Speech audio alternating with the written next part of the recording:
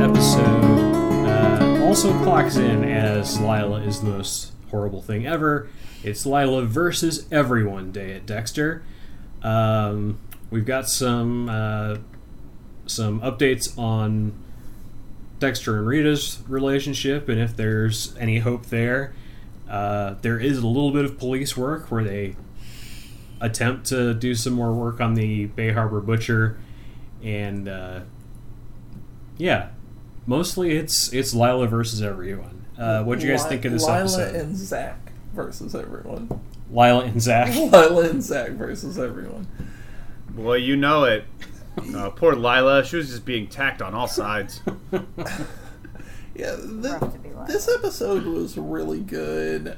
It kind of gets Dexter back on track and really leaps forward with the Bay Harbor Butcher case. And you also get that wonderful showdown between Dexter and Lundy. Mm-hmm. Yeah, I liked this one. For as much as I didn't like the last one, I think this one had a lot more going on.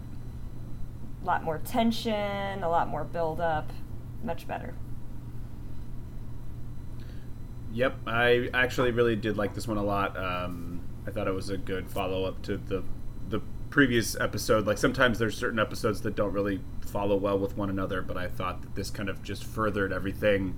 And yes, it does make Lila look a little less likable, but overall, really solid episode. Just a little. There's still things that she can do worse, so it's always can't wait. Always surprising. So let's start there. Dexter is tuning out Deb's rambling in his kitchen. Lila enters. She's been staying at Dexter's too since the fire. He refers to them as a snake and a mongoose in his kitchen because they are always fighting with one another. Dexter finds one of Cody's toys in his bag. Lila clocks it as Cody making excuses for Dexter to have to visit more often, but Dexter thinks that's too devious for a 7-year-old. When her words were, he's trying to control you. That's his way of trying to control you. I hate her. She's awful. He's 7. God. It's just something. It's a tactic she's graduated from, so she's just had enough of it. And she's like, "Oh, that shouldn't work anymore. I used to do that when I was 6 years old to get my mom to do things for me. Now I just set fires to get people to come to my apartment." And it's obviously kicked forward a little bit because he says she's been staying there since the fire. They've already conducted their investigation and they're repairing the fire damage. So it's obviously been a while. Lila and Deb bickering and the look on Dexter's face, I half expected him to just go turn himself in. Anything's better than this. Yeah. Put me in jail. At least it'll be quiet. He's not living his best life. You know, I really felt bad for Lila because someone did drink all the coffee.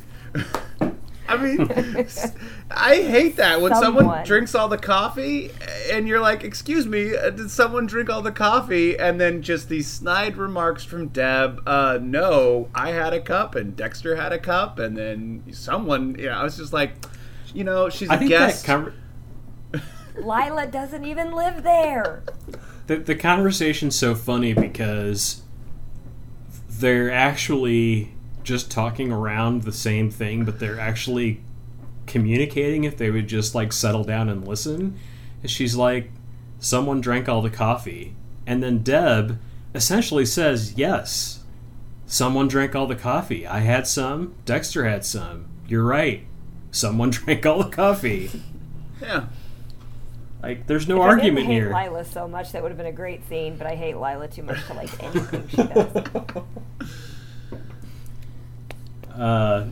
Dexter goes over to Lila's to help her clean up her apartment. Lila says the insurance companies are still investigating. Dexter looks closer. The fire has multiple points of origin. Lila's pouty that Dexter won't stay with her. He says he has to go to work on the cases for tomorrow at home, and his voiceover tells us that he's suspicious of the fire. this scene... Really, Dexter? Really? This scene killed me because Lila does something that I hate so much. Whatever. That passive aggressive, dear God, whatever. Mm-hmm. Ugh. I almost built a table just to flip it. It was so infuriating. Yeah. Well, that's not really a Lila thing either, I will say that. She would have been pretty blunt and forward if she was frustrated. The whatever was so out of place. That's not something Lila would do. Yeah, exactly, Brooke. Thank you. Oh. It wasn't a compliment, Zach. I'm not complimenting her.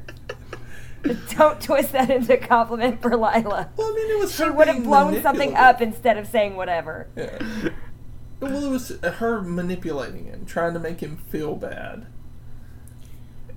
I feel like you should stop wearing that Team Lila shirt to all of our podcasts, Zach. I refuse. I've actually made multiples. I'm going to start selling them on eBay. Well, if you start thinking about tattoos, we need to talk. We should have that talk then. We need to have that talk. He already has the tattoo. Dexter's back at his apartment, which looks weird, like they put a bunch of curtains over everything for some reason. Dexter tries to beg off with Lila, but she says she wants to come cheer him on and meet his friends at bowling. Then we see her throw her arms around Angel, celebrating Dexter bowling a mighty 3. Lila says, I like to celebrate the little things. Masuka says, if you like little things, I'm your man. I mean, I'm not little everywhere. And Masuka's bowling ball is a clear acrylic with a skull inside. First thing I've ever liked about Masuka is bowling ball. That's it. Probably won't be another thing, but I liked his bowling ball. So yeah, just Lila all over everybody on this one. Lila and Masuka shared the screen together. This must have been horrible for you, Brooke. Oh, I think I actually passed out at some point. So bad I went unconscious. Yeah, the two of them together are highly intoxicating. I understand why you would. Intoxicating or nauseating. Yeah, I found myself submissively urinating when I saw them together, so I don't know. Dexter and Lila are walking to their car when Dexter's mom's killer attacks him with a knife. Lila dresses the wound with a bunch of butterfly bandages. Dexter reveals that it was Santos to Lila. And Lila tells Dexter that nothing he could ever do would scare her. He believes her. Dexter follows Santos, or he finds him and follows him into his car. They go deep into the Everglades and find that Santos' destination is a cabin. He goes inside and starts loading up cocaine. Dexter lures him outside and hits him with M99. Deb is having trouble trying to run down the license plate on the weirdo's notes.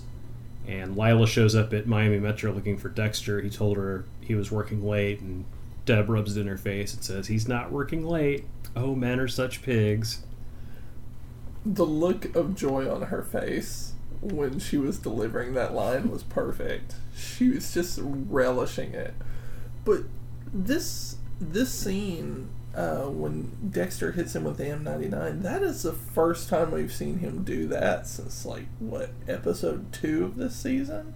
It's been a while. Yeah. Because he's been getting his help in his 12-step program. And the champagne. Yeah, well, yeah. Yeah. That's step 13. I wanted to mention, not a lot of security around that cocaine cabin.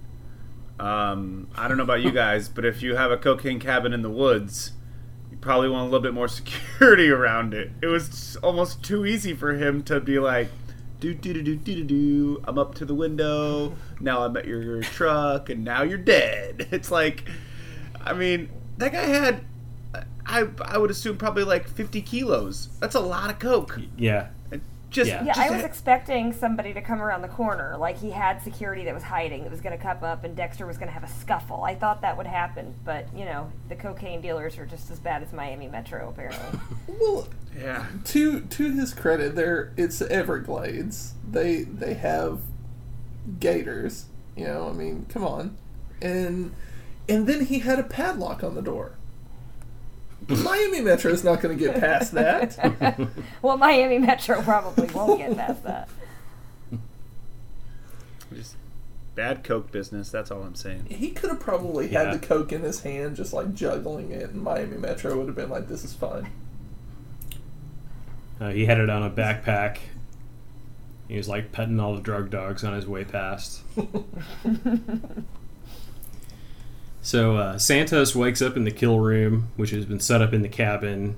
He tells Dexter he's got cocaine and that he can have it. Dexter tapes his mouth shut and starts cutting him up with a chainsaw. When Rita and the kids get home, the door is unlocked. We see a dark shape move outside of Rita's view. It kind of looks like Lila. And Dexter finds a note within Santos's things with a copy of the note that Lila wrote on her wall. Rita calls and tells him about the open door. Dexter realizes his key to Rita's house is missing, tells Rita to leave the house and call the police. Dexter goes straight to Lila's and says, "Give me Rita's key." She reveals that she set him up with Santos. She wanted Dexter to come back to her. Dexter tells Lila to stay away from Rita and him, or she will see the monster. That's how the episode ends. Good on Dexter for using the chainsaw. I thought that was a very choice weapon, killing method. I mean, obviously, because, calling back to his mother's gruesome death. So, like, I loved that. I really loved that. Yeah, and it's more proof that the show always chooses to it always chooses to show us as little violence as is necessary, because that could have been a justifiable Dexter torturing someone scene, like really getting his revenge, and they just don't go there. It's like another one of those things where he puts the mask down and you see blood hit it, and that's about it. Half of me kind of felt cheated by that, actually, because based on the earlier scene, I want to say it was like 2 or 3 episodes back, between him and Santos, there was so much emotion there from Dexter. I wanted to see that cathartic release, and it just kind of comes back to him like leaning up against the wall covered in blood, and you could tell that he had some sort of moment, and the audience wasn't there for it. Yeah, I mean, him being able to walk away from him the first time when he had him and he could have killed him, that was a big development. And I think him not being emotional about getting rid of the guy is sort of, this guy had his chance and now he doesn't have it anymore. But I don't think Dexter's really as emotionally invested in getting rid of this guy so much as he is from a safety perspective, that this guy followed him and tried to stab him, and then he finds out that it was Lila that facilitated that. So because Lila's the worst. I just bring it up because a lot of people that don't watch the show think it's a lot more of a violent show than it is. And honestly, like, the most violent thing that ever happens on this show is the opening theme. That's it. Yeah, Zach, can you still defend her sending Santos after Dexter? Can you find a defense for Lila on this one? Oh yeah, absolutely. I mean, absolutely, you can. Okay. Yeah, she was just. It's all a test. It's all a part of the steps. It's all part of the recovery process. And if he's pulling away from the recovery process, you need to instigate to get them to come back. And so I think it was really stabbed. Yeah, it was a sponsor moment, cool. and things maybe got a little out of control. But she knew he could handle it. She knows he's very capable of handling all those situations like that. So, I think she's justified. She was just trying to get him back on track, pull him back in to the program. She's sending him the message, pardon my tits. That's what she's trying to say in this episode. Exactly. At some point, it's going to require an intervention, I'm afraid. Mm-hmm. Over at Rita's, the kids have mixed together a bunch of eggs and strawberries for breakfast. Rita leaves them with Dexter so she can get ready, but she tells him not to drop by anymore. She says it's Paul behavior and it's too hard on her and the kids. And then later, Cody tries to talk Rita into asking Dexter to come over in the morning. Aster says that Dexter and Rita don't love each other anymore, and Cody does not tell Rita that it's all her fault. Which is growth. That is true. Cody. That is true. It's like this Cody's really setting himself apart. I like it.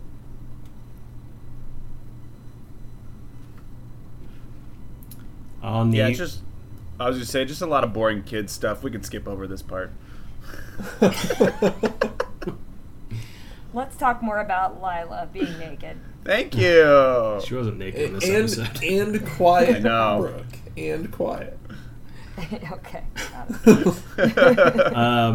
On the Bay Harbor Butcher front, Lundy has enlisted outside help to investigate all of the cases independently because someone in law enforcement, possibly at Miami Metro, is the killer. Lundy gives Dexter a list of cases he wants to review with him. Dexter's plan has backfired. He's narrowed the focus down on himself.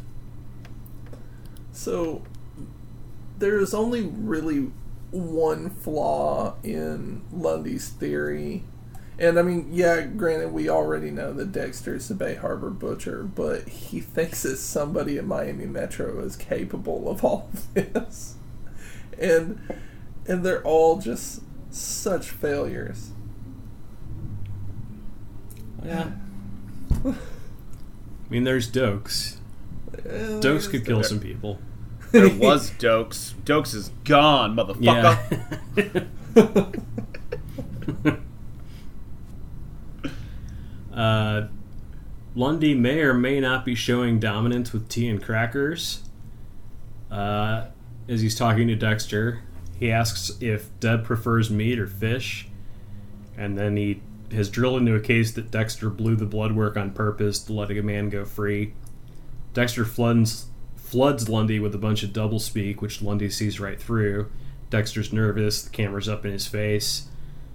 Deb asks about a guy named Lenny Asher while she's talking to Angel. She has a carved wooden gator pen. I just had to include that for some reason. Deb and Angel go to talk to Lenny. He's a hoarder. His shotgun-style apartment is piled high with boxes. And Lenny has taken nonstop notes of what happens outside his window. Deb asks for a specific date. Back at Miami Metro, Dexter's nervous about Deb looking into the file. It was one of his victims. So this scene between Dexter and Lundy, such a good scene. Such a good scene. Like, you've been waiting for it since Lundy showed up. And it lived up to everything I wanted it to be. Like, Lundy just grilled him. It was great. Yeah, I also really love this scene just because the way the manipulation continues to grow. It's not just Lila, it's not just Dexter, it's Lundy as well. Like, this whole season is about manipulation in so many ways. And I mean, like, maybe overall the whole show of Dexter could be kind of summed up to that degree, but I just love how each person's manipulating each other in different ways, and it's just this cat and mouse game that's constantly being played. And then of course to throw in like the Deb prefer meat or fish thing, and like Dexter just doesn't even understand it, like out of left field. It's like the tea's throwing him off, the Deb thing's throwing him off. It was so like fun to watch these moments between these two characters. Well, it's rare that Dexter is facing off with somebody who is just as smart as he is. And, you know, we don't see him cornered very often where he can't manipulate his way out, because he's very good at speaking and talking his way out of things. And this time he was really pretty cornered because Lundy is on Dexter's level, just on a different side. Another thing you pick up from this scene is Dexter's not always been strict to the code. He makes a big deal about not killing people early in season 1 and early in season 2 because they don't fit the code, or they're going to jail or whatnot. This episode, you actually find out that he has purposely blown cases just so he can kill somebody. Yeah, because the legal punishment that person's getting doesn't work for what they've done. Like, they're not able to... Dexter knows more about what the person's done and has the evidence for it. Whereas if it's, a court case or a trial, they may not have enough to get by with it. That was kind of the way I was reading that. Yeah, I guess I'm okay with that. It doesn't... I mean, he's a vigilante to some degree, so I wasn't like, oh, well, of course he would just flub up cases. I mean, it's Miami Metro. The court system can't be that much better. So if he's going to throw crap into the cases where it's going to, get the person exonerated, and then that gives him the ability to take out the trash, then... I don't know. I'm very pro Dexter as well in terms of his philosophies. Like, get rid of those douchebags. I just thought it opened up a new look at the character. Because up to this point, you figure that, like, oh, well, if they've got the evidence to put him away, then wonderful. But if they escape justice, then at that point, he's taking them out. But in this one, you see that he's the reason they escape justice, and he takes them out. Yeah. As long as they're dead, I don't care. I feel like this is changing Zach. This whole process is changing Zach as a person. It's gone too deep. It's that Lila influence. We're seeing it live in real time, what Lila can do. Can't wait to get to the John Lithgow season. Deb and Angel are looking through the guy's notes, and they find a description of someone moving the body. Deb tracks down the license plate to some random guy from Georgia. She's sure that that's the Bay Harbor Butcher until she realizes he's been in jail since before the disappearance, and that the car was seized by Miami Metro. Angel reveals that Miami Metro does not keep records of who logs the cars in and out for long, because only law enforcement has access to them. So why bother keep records? They don't keep records of their weapons. Why would they keep records of their cars? Yeah, and they don't protect their, giant tent of dead dudes. So... Well, I mean, Dexter was able to get, tranks and things from the police armory without a second glance, and never did we see him sign those out. They were just like, here, take this. Yeah. That was just like the weapon shop in a video game. It's like, would you care for some of these, sir? No questions asked. Just here you go. Let me throw in a few grenades. Why not? So now Deb is convinced that the Bay Harbor Butcher is in law enforcement, and Lundy asks Deb and Angel not to tell anybody else yet. And sad Tista makes his return as he says he is going to tell his secrets to a bottle of scotch. Yes, he sure does. So good. He sure does. He's going to go sing some Song Blue and drink his troubles away. So that just leaves us with Dokes. Dokes meets up with LaGuerta. They're discussing his upcoming hearing about how he attacked Dexter in last episode. Dokes says, my father was a butcher. Maybe I'll open up my own butcher shop. And LaGuerta offers to get Dokes an interview with a private security contact. So he seems interested in that.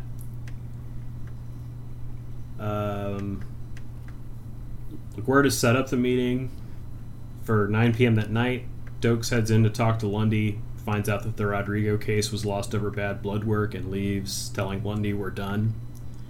So Dokes' interview with Lundy is just as disastrous as Dexter's, but it's much shorter. He just cuts to the chase and walks out on him.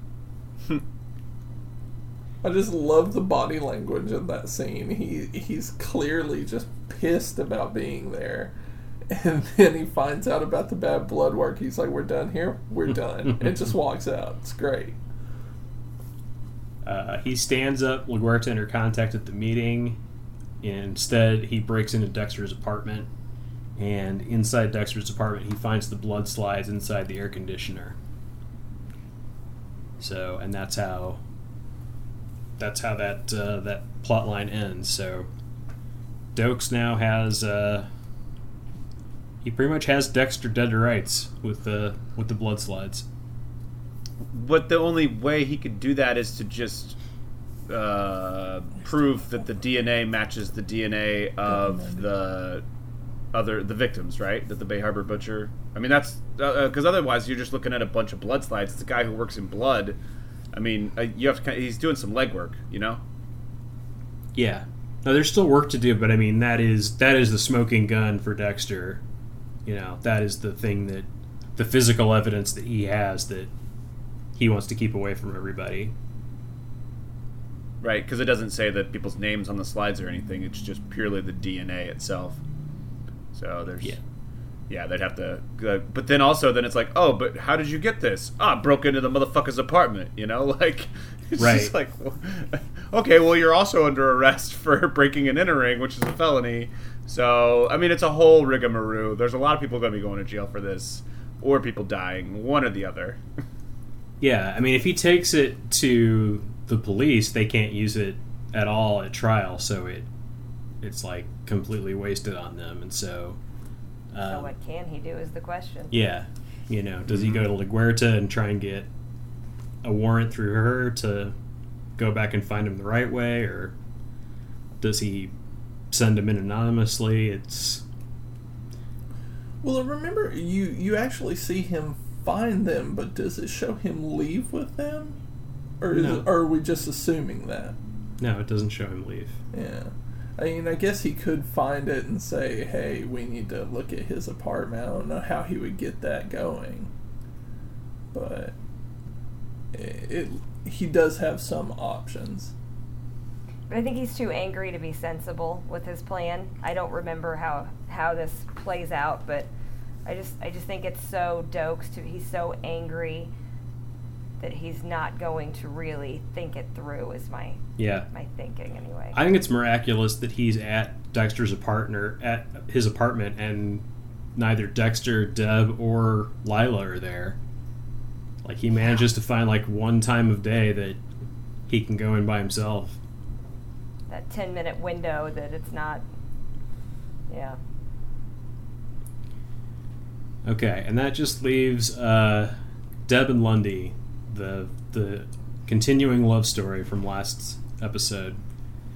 Lundy asks Deb out formally. She's thrilled. Deb has found an apartment and is planning to move out soon. She tells Dexter that she has a date with Lundy. Dexter tells Deb that he knows her well enough to know that she wouldn't sleep her way to the top. Deb calls him a douche. Deb says, "You're not allowed to comment as long as you're seeing Miss Pardon My Tits. I'm sorry, Dexter, but she's gross." And I agree. Deb As says, do I. Deb says she's a gross English titty vampire. And Dexter says, "You just described the perfect woman." I agree. It's like a candidate for best line, gross titty vampire. Oh, I'm sorry, gross English titty vampire. Yeah. Yeah. I did a bunch of Google searching after I heard that combination. I bet you found some good stuff on Google under that. He can explain the shemale stuff. I can. In this case, you can. Yeah. Deb arrives at Lundy's apartment. He's cooking for her, hence the best restaurant in Miami. Deb says, "Don't expect me to return the favor unless you like toast." And Lundy says, "I would love to eat your toast."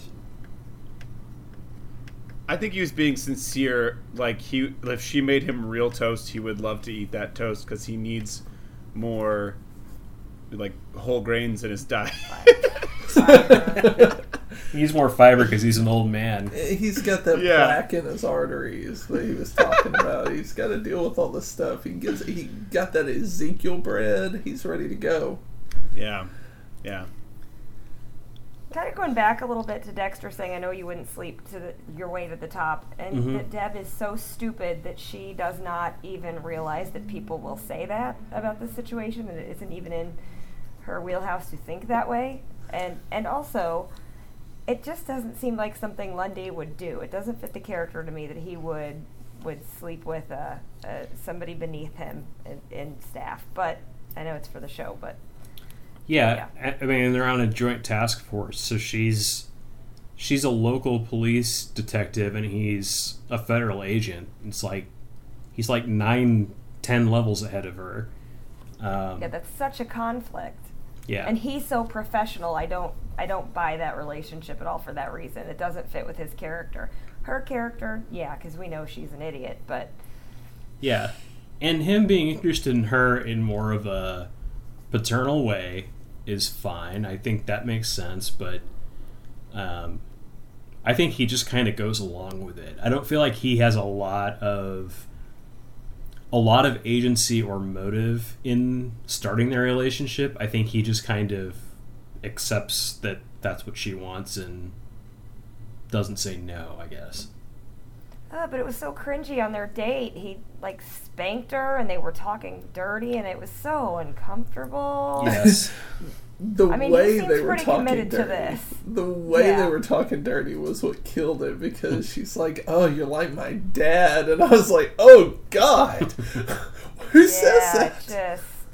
And like you said, it was like this. It was kind of a fatherly relationship. He was taking her under his wing. Then all of a sudden, this hard left into this weird relationship, and now they're being sexual and. Yeah, I mean, he was giving her like dating advice and stuff before, but again, it felt to me like that was a safe thing for them to do. Hashtag not anymore, but like that was a safe thing for them to do because there wasn't any way that they were going to date based on all of these factors. They weren't going to date because of the age difference. They weren't going to date because of the work conflict. And so Deb being oversharing, her relationship problems seemed like more of a platonic friendship conversation rather than a...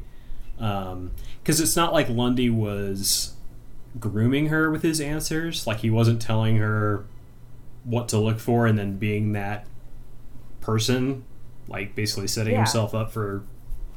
To be next in line or whatever, but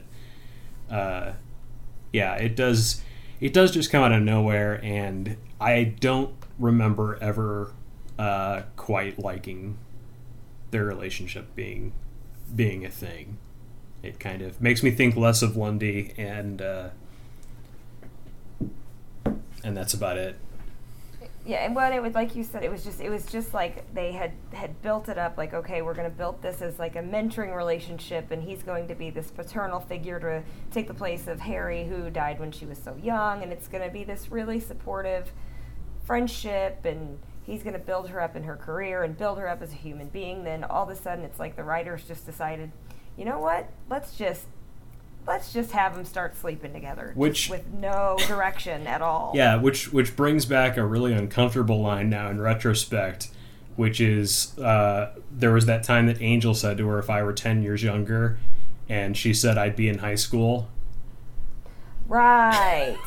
That was too much of an age difference, but Lundy, who's 30 years older than you, perfectly fine. Yeah. I think age is just a number. You know? We're not talking about Lila. I don't know why you're defending this. I'm just saying, I hear you. But, Lundy, he's a charismatic guy. Women, again, are attracted to him because he's a cult leader.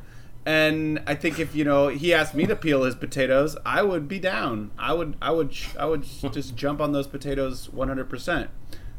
Wash your hands. Would you eat his first, toast is the question. Would you eat his toast? Oh, I would butter that bread.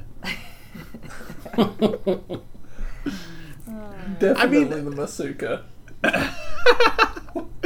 I feel like, so what? He's an older guy. Yeah, there's a big age discrepancy, but old people gotta have love too. Not everything stops working at a certain age. and he's just trying to prove it, get his last hurrah in or whatever. And some people that's a kink, Some people they like that whole huge age gap, and maybe Deb's onto something. She's unlocking doors she's never been through before. Maybe Lundy too. I don't know. I'm defending everybody tonight. Sure. Devil's advocate in every situation. Yeah, it's fun. Well, this one was directed by Keith Gordon. He previously directed A Midnight Clear on Dexter. This is his first, his second of 2 this season. He also directed the episode Truth Be Told last season, and he's gone on to direct on Homeland, the Leftovers series, and the Fargo TV series. The writer was Scott Buck, who has previously worked on 6 Feet Under, Rome, Everybody Loves Raymond, Coach, and The Oblongs. And Scott Buck goes on to become the showrunner for seasons 6 through 8. This was his second episode. He wrote a total of 3 episodes each for season 2 through 5, and 2 each for 6 through 8. And after Dexter, he wrote and created the Marvel Netflix Inhumans miniseries, as well as Iron Fist. That makes sense. So good old Scott Buck. Yeah. Scott Buck. Yep, the more involved he gets, the further down the rabbit hole we go. So, what was the best line of the episode? A gross English titty vampire. English titty vampire. That's the best one, huh? I went with the best. I went with the toast. I would love to eat your toast. I think that's a great line. Your toast. I would love to eat your toast. That was your best? That was your best? Yeah. Because you wouldn't pick the one that was talking against Lila. Okay. How about worst line of the episode? I would love to eat your toast. Oh. I did, because you're like a retarded puppy. But that's a bad one. Yeah, but I mean, come on. Anytime anyone uses that word I think that's the worst thing. Like, you're saying awful things. Like, Batista says that to Masuka. I remember that line. Oh, she said that to Masuka? Yeah. Yeah, because Masuka's talking whatever in the bowling alley, and then he says that to him, and I was like, ugh, Batista, come on. Yeah, I expect better from Batista. Yeah, see? So I had real good justification, because the R word is not to be used lightly. Agreed. Worst line of the episode for me, Whatever by Lila. Sure, whatever. Ugh. Just ugh. Performance of the episode / non-Michael C. Hall performance of the episode, since we give it to him every time. Well, I know what you all think I'm gonna say, but I'm gonna give it to Grandpa on this one. I mean Lundy. I'm gonna give it to Lundy on this one because I just like the way that he grilled Dexter. I like the way that he presents himself, and even with the creepy father-daughter thing that he's doing with Deb, I still think he's a great performance. Yeah, Lundy gets it for me as well, just because of the interrogations or the questioning of Dexter, and also with Dokes. This episode was so laser focused on certain characters that there wasn't much time for anybody else to shine, so I've kind of got to give it to Lundy. All right. Well, that all makes sense to me. That'll do it for Season 2, Episode 8. Thanks, guys, for helping me with the podcast and talking through all of this insanity. And thanks, everybody, for listening to the podcast. We'll see you in the next